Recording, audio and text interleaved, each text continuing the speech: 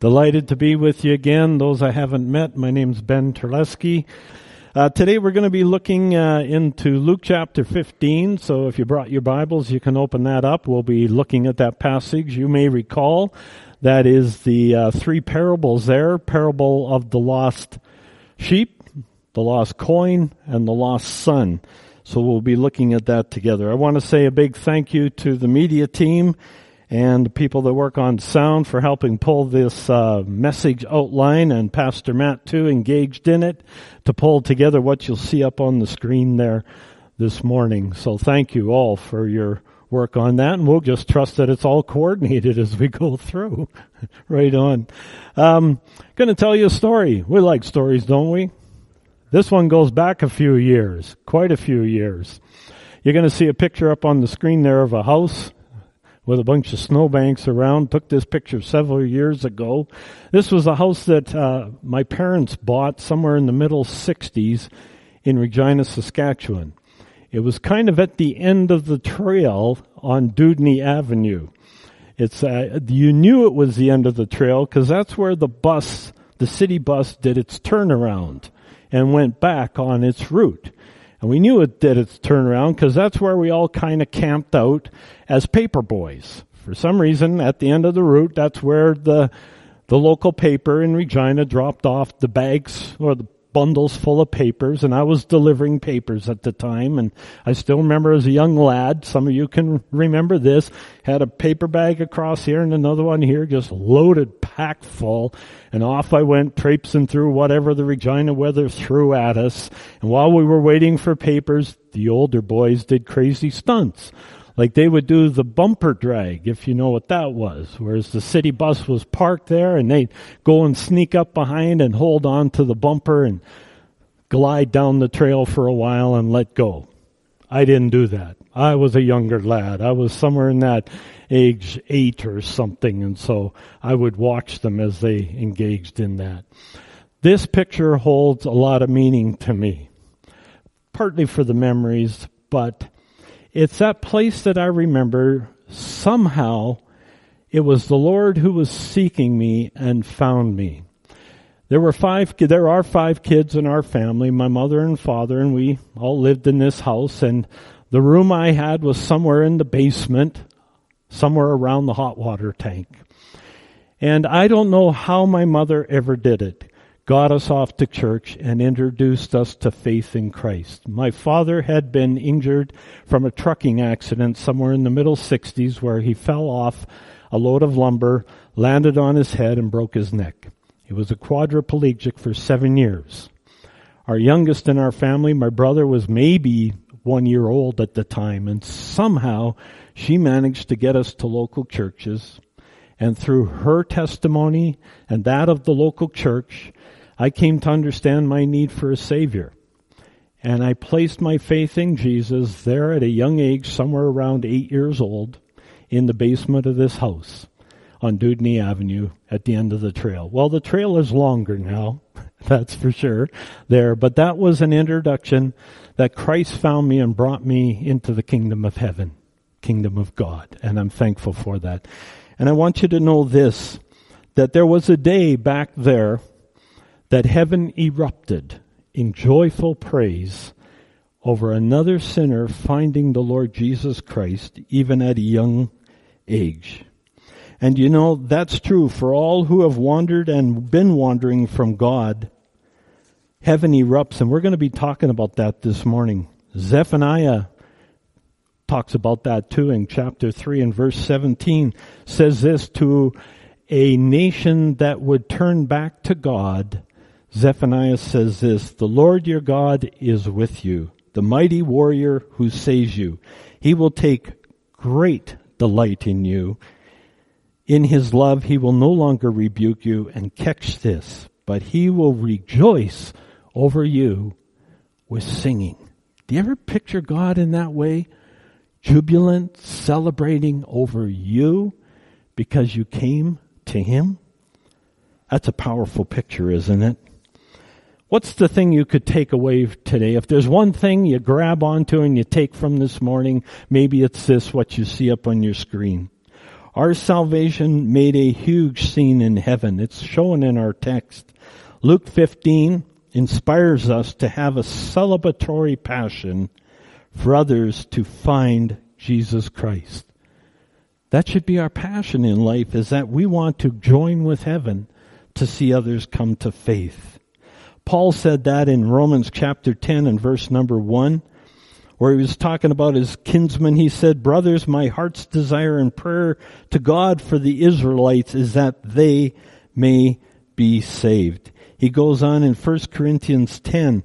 And listen, our passion, we're busy folks, we got a lot to do, but Paul is reminding the Corinthian church that we keep before us this urgency that others would come to know who Jesus is. He says this in chapter 10 of 1 Corinthians. He says, starting at verse number 31, "So whether you eat or drink or whatever you do, do it all for the glory of God.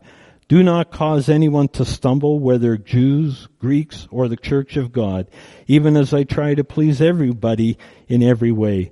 For I am not seeking my own good, but the good of many," notice this, "so that they may be saved." A passion of Paul, might it be our passion as well as we go through life. I want to move to our text now. I'm going to read it for you out of the New International. I'm not going to read all Luke chapter 15. We're familiar with the text, I hope. I'm going to read the first two parables and make reference to the last parable as well, a couple of sections out of there. So looking with me, I think it's up on the screen there. I hope it is. In Luke chapter 15, starting at verse number 1 through to verse number 10. Now it's important, please, make sure you grab the first two verses because they make a big difference to the rest of the text. So Luke 15 verse 1. "Now the tax collectors and sinners were all gathering around to hear him." That's Jesus. "But the Pharisees and the teachers of the law muttered, 'This man welcomes sinners and eats with them.' Then Jesus told them this parable. 'Suppose one of you has 100 sheep and loses one of them. Does he not leave the 99 in the open country and go after the lost sheep until he finds it? And when he finds it, he joyfully puts it on his shoulders and goes home. Then he calls his friends and neighbors together and says, "Rejoice with me, I have found my lost sheep." I tell you that in the same way there is more rejoicing in heaven over one sinner who repents than over 99 righteous persons who do not need to repent. Or suppose a woman has 10 silver coins and loses one. Does she not light a lamp, sweep the house, and search carefully until she finds it? And when she finds it, she calls her friends and neighbors together and says, "Rejoice with me, I have found my lost coin."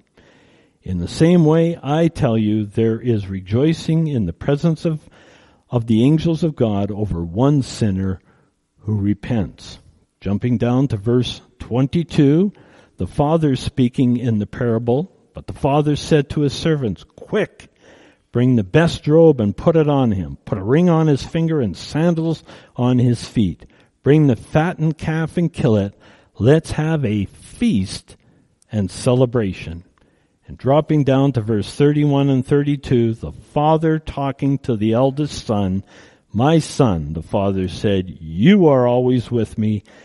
Everything I have is yours."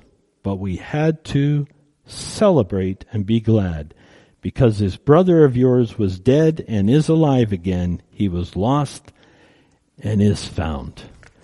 So let me take a couple of minutes and look with you at the first two verses, because they're so important. Jesus is noted as associating with a group of people that the religious crowd thought he shouldn't be with. Tax collectors. They weren't welcome people. We won't get into that.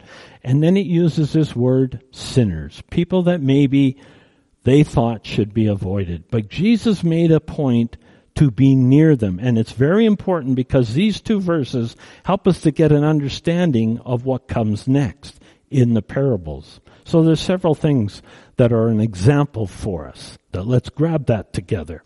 Let's look at it in the first two verses. The first thing I see is that Jesus knew what his cause was, what his mission is. He was here for a reason. He was here for a purpose. And his purpose was that he knew that he had come to seek persons that were lost. You see, he knew that if you did not have faith in him as the Son of God, you were separate from God. You were lost. And if that's your situation today, you are lost. Luke 19:10, Jesus says, the Son of Man has come to seek and to save that which was lost. Mankind was separate from God. Jesus' cause was to seek and bring salvation, faith, to those who were lost. John chapter 6 is an important text because it says something that Jesus continued to reiterate throughout his mission, his ministry on earth. John 6 verse 38, Jesus says this, "For I have come down from heaven not to do my will, but to do the will of him who sent me.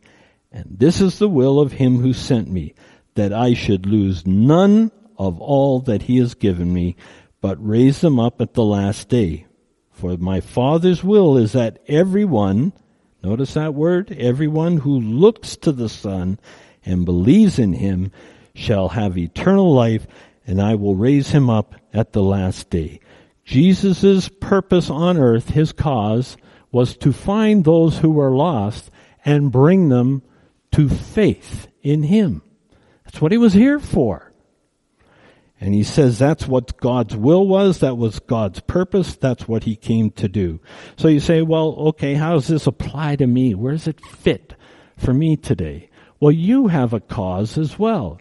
You have a purpose that is similar and related to what Jesus's is. In Matthew, right at the end of Matthew chapter 28, it's a little different though, and I'll tell you why.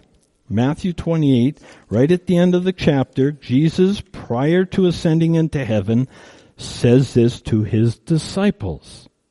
He says, "Then Jesus came to them and said, 'All authority in heaven and on earth has been given to me. Therefore, go.' And he says, 'Make disciples of all nations, baptizing them in the name of the Father and the Son and the Holy Spirit, and teaching them to obey everything I have commanded you. And surely I will be with you always to the very end of the age.'" What's similar? The similar is that Jesus came that he would seek out persons who are lost. That too is what he's instructing of us. Go and seek out those who do not know Christ. Well, what's different? It's that Jesus could offer them salvation. I can't. I can introduce them to Christ, but I can't save anybody, neither can you. We're here to introduce people to the Lord Jesus. That's Christ's cause, that he would seek them. That's why he was with this group of people. He wasn't expecting them to come into the temple or the synagogue. He was expecting that he would go and seek them, and that we too would do that. That's an important thing to remember. He offers salvation to all. Second thing is, Jesus was convinced of his mission. He was convinced that all men were lost. He was convinced that none were beyond salvation and that all mankind need a Savior. He was convinced of that. And he was also understanding, as you can see that there was conflict with those around him, he was also convinced that there would be conflict in ministry. Understand that. People will misunderstand you with some of the associations you may enter. That's a reality. People may misunderstand. Go with God's plan. If God is directing you to that, follow God in where he's asking you to identify with. He is the one that saves people. You are the instrument to introduce them to Jesus. That's an important thing for us to remember. Thomas Paine, who I can't say I'm real familiar with, I believe he's a poet, he said this: "He who dares not offend cannot be honest."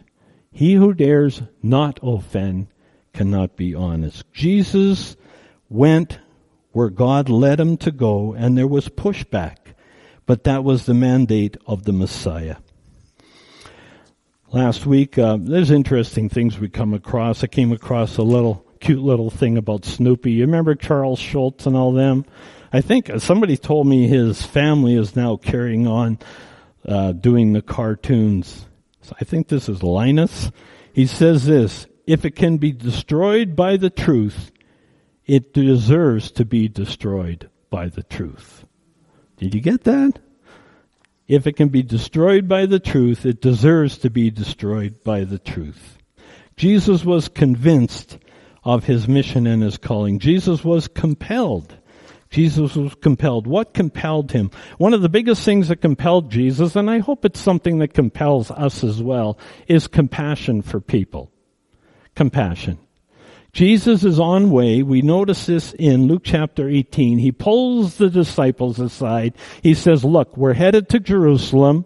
The Son of Man is going to be arrested. He's going to be tried. He's going to be insulted and beaten and crucified. All that's coming. Yet in that mission, while he's going there, on his way going toward Jericho, a beggar confronts him. Jesus, Son of David, have mercy on me. He cries out. And Jesus is compelled by compassion to stop. We notice in Luke chapter 19, Jesus is traveling through Jericho on way to Jerusalem, and there is a man who is a tax collector who can't connect with him. Why? Why couldn't he connect? Short on one end. So he finds a way to improvise. He climbs up in a tree. Correct? But what does Jesus do? In Luke 19, Jesus takes note of Zacchaeus and says, come on down, salvation is coming to your house today. Because of what? Because of compassion. The woman at the well in John chapter 4, he must need go through Samaria. No, there was other routes they might have found, but he says, no, because of compassion, I will meet that woman at the well. That's Jesus. Luke chapter 15, the first verse, with tax collectors and sinners. Why? Because he had compassion for them to find salvation. Fourth thing, Jesus was focused on celebration. I believe that. Remember where Jesus had come from. Heaven, a place of celebration and great rejoicing. And he could hear that ringing in his ears, I'm sure, during his years of ministry. And he longed for that with other people. Okay, let's jump into our text now. I want us to talk about, because I see central to this text, this one thing of celebration that keeps showing up. Jesus is focused on celebration. So you see up there, there's the first parable. The character in the parable is not the sheep. Okay, it's not this one sheep. The character is the shepherd, right? Is the shepherd. And Jesus wants us to understand the celebratory character of this shepherd. What was lost was a sheep. Now, he didn't write the sheep off, we see in the text. He didn't just say, well, I got 99, sorry, you should have stayed home. No. His heart of ownership and compassion is, I will find this lost sheep. Remember in the background what's happening is the religious leaders are saying of Jesus, why would he do that? Why would he hang out with these people? Why would he do that? He says, I got a story for you. Now, what is a parable? I think we might have missed that slide, but a parable is an earthly story that has a heavenly meaning. It's a moral or a spiritual lesson. You might have saw that up there. Okay, so Jesus goes on. Now, I want you to notice here the emphasis on collective rejoicing and celebration. In chapter 15, verse 5 and 6, the shepherd finds the sheep, right? He finds the sheep, and it says here, when he finds them, he puts them on his shoulders, joyfully goes home, and then he calls his friends and neighbors together. Not to ridicule and rebuke the sheep, but to rejoice that that which was lost is found. And Jesus says this, don't miss it, in verse number 7. He says, you got the picture? You understand what the shepherd is doing? He says, in the same way. That's what's going on in heaven right now. Wow. And that's what we should be longing for. That's what we should be doing with people, is just encouraging him, Say, you can bring great joy in heaven this very moment. He goes on to a story about a woman. Who's the character? The woman. And what happens? She loses one coin. You say, well, that's not a big deal, is it? As we think of coins today. But in this illustration, it's possible that what that coin could have meant a day's wages. Now do the math. You make $25 an hour, suppose, at work. $25 an hour, you work 8 hours, $200. Right? So she had 10 coins there. Think how much that meant, how many days and weeks of wages she had in her possession. She didn't trust the bank. She kept them in her pocket or in her closet, wherever it was. Right? That's what was happening. And so here was the money, and she loses one of them. And in a panic, she starts to sweep the house. And when she finds it, verse number 9 tells us, when she finds it, there is great rejoicing. So much so in verse number 9 that she calls her neighbors together and says, rejoice with me. And Jesus says, you got that picture? You there with me? He says, now in the same way, he says there is rejoicing in the presence of the angels of God. Last parable he tells is that of a father who loses his son. The son says, Dad, give me the inheritance. You're not dead yet, but give me what you're going to have owing to me. He takes it, and the passage in Luke 15 will tell us that he spent it on riotous living. And he came back flat broke, and he says, the servants have more to eat than I do. But the picture here is that when the father sees him, the father joyfully welcomes him, goes to him and embraces him. And then he says in verse 22 and 23, look, let's dress him in garments. Let's be quick to put a ring on his finger and sandals on his feet. Take that fattened cow and kill it, and let us celebrate. Celebrate. And here's the heavenly lesson, friends, in verse 31 and 32. My son, the father said, you are always with me, and everything I have is yours. But we had to celebrate and be glad because this brother of yours was dead and is alive again. He was lost and is found. What's Jesus saying? He is saying to the folks around him, he says, you're missing the picture. You're looking at these poor, destitute people that are tax collectors and sinners, whatever their lifestyle was. You're focused on that. You've got it focused all wrong. You need to be finding the celebration in these people's lives, and the celebration comes when they find the Savior. That's what he's there for. And I think that's what this passage is about. That's what our passion should be. Celebration. It's great to get together and celebrate with you. It really is. But our passion should be whatever we say and do is find a way to introduce people to Jesus. I want you to remember as you go from this place today that the day you put faith in Christ Jesus, heaven erupted in jubilance. The angels, I don't know, we're Baptists. Was there dancing in heaven? There was somebody say, yeah, we'll go. I believe my mom's up there dancing, so it was a wonderful time. Every day. I'm going to have to finish with the story and then get going. We occasionally get to attend a church in South Calgary. They're telling us about a work that's going on in Kenya, Africa, where there were women who were engaged in a lifestyle of prostitution, and through God's intervention in their life came to faith in Jesus. They've started setting up orphanages.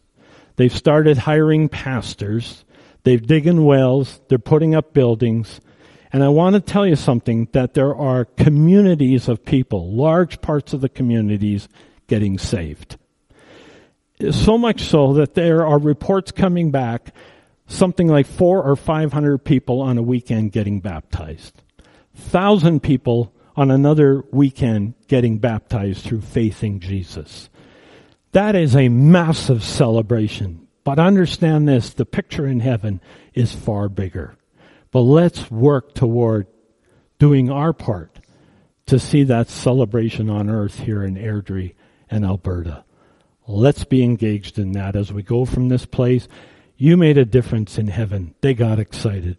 God's waiting to celebrate over others. Don't give up. Whoever you're not working on, you know what I mean, but ministering to, don't give up. Encourage them. You say, you want to bring a smile to God's face today? This is what brings God delight. You finding His Son, Jesus. Let's pray. Lord Jesus, thank you for your goodness and grace to us, that you reached out to us, found us, and in tenderness, as you sought us, we responded to that, and for the picture in the parables that there was great rejoicing. Engage us in other people's lives that we too can be instruments to introduce many and find heaven rejoicing over their faith in you. Thank you, Jesus, that you love us all. We praise you for that. Amen.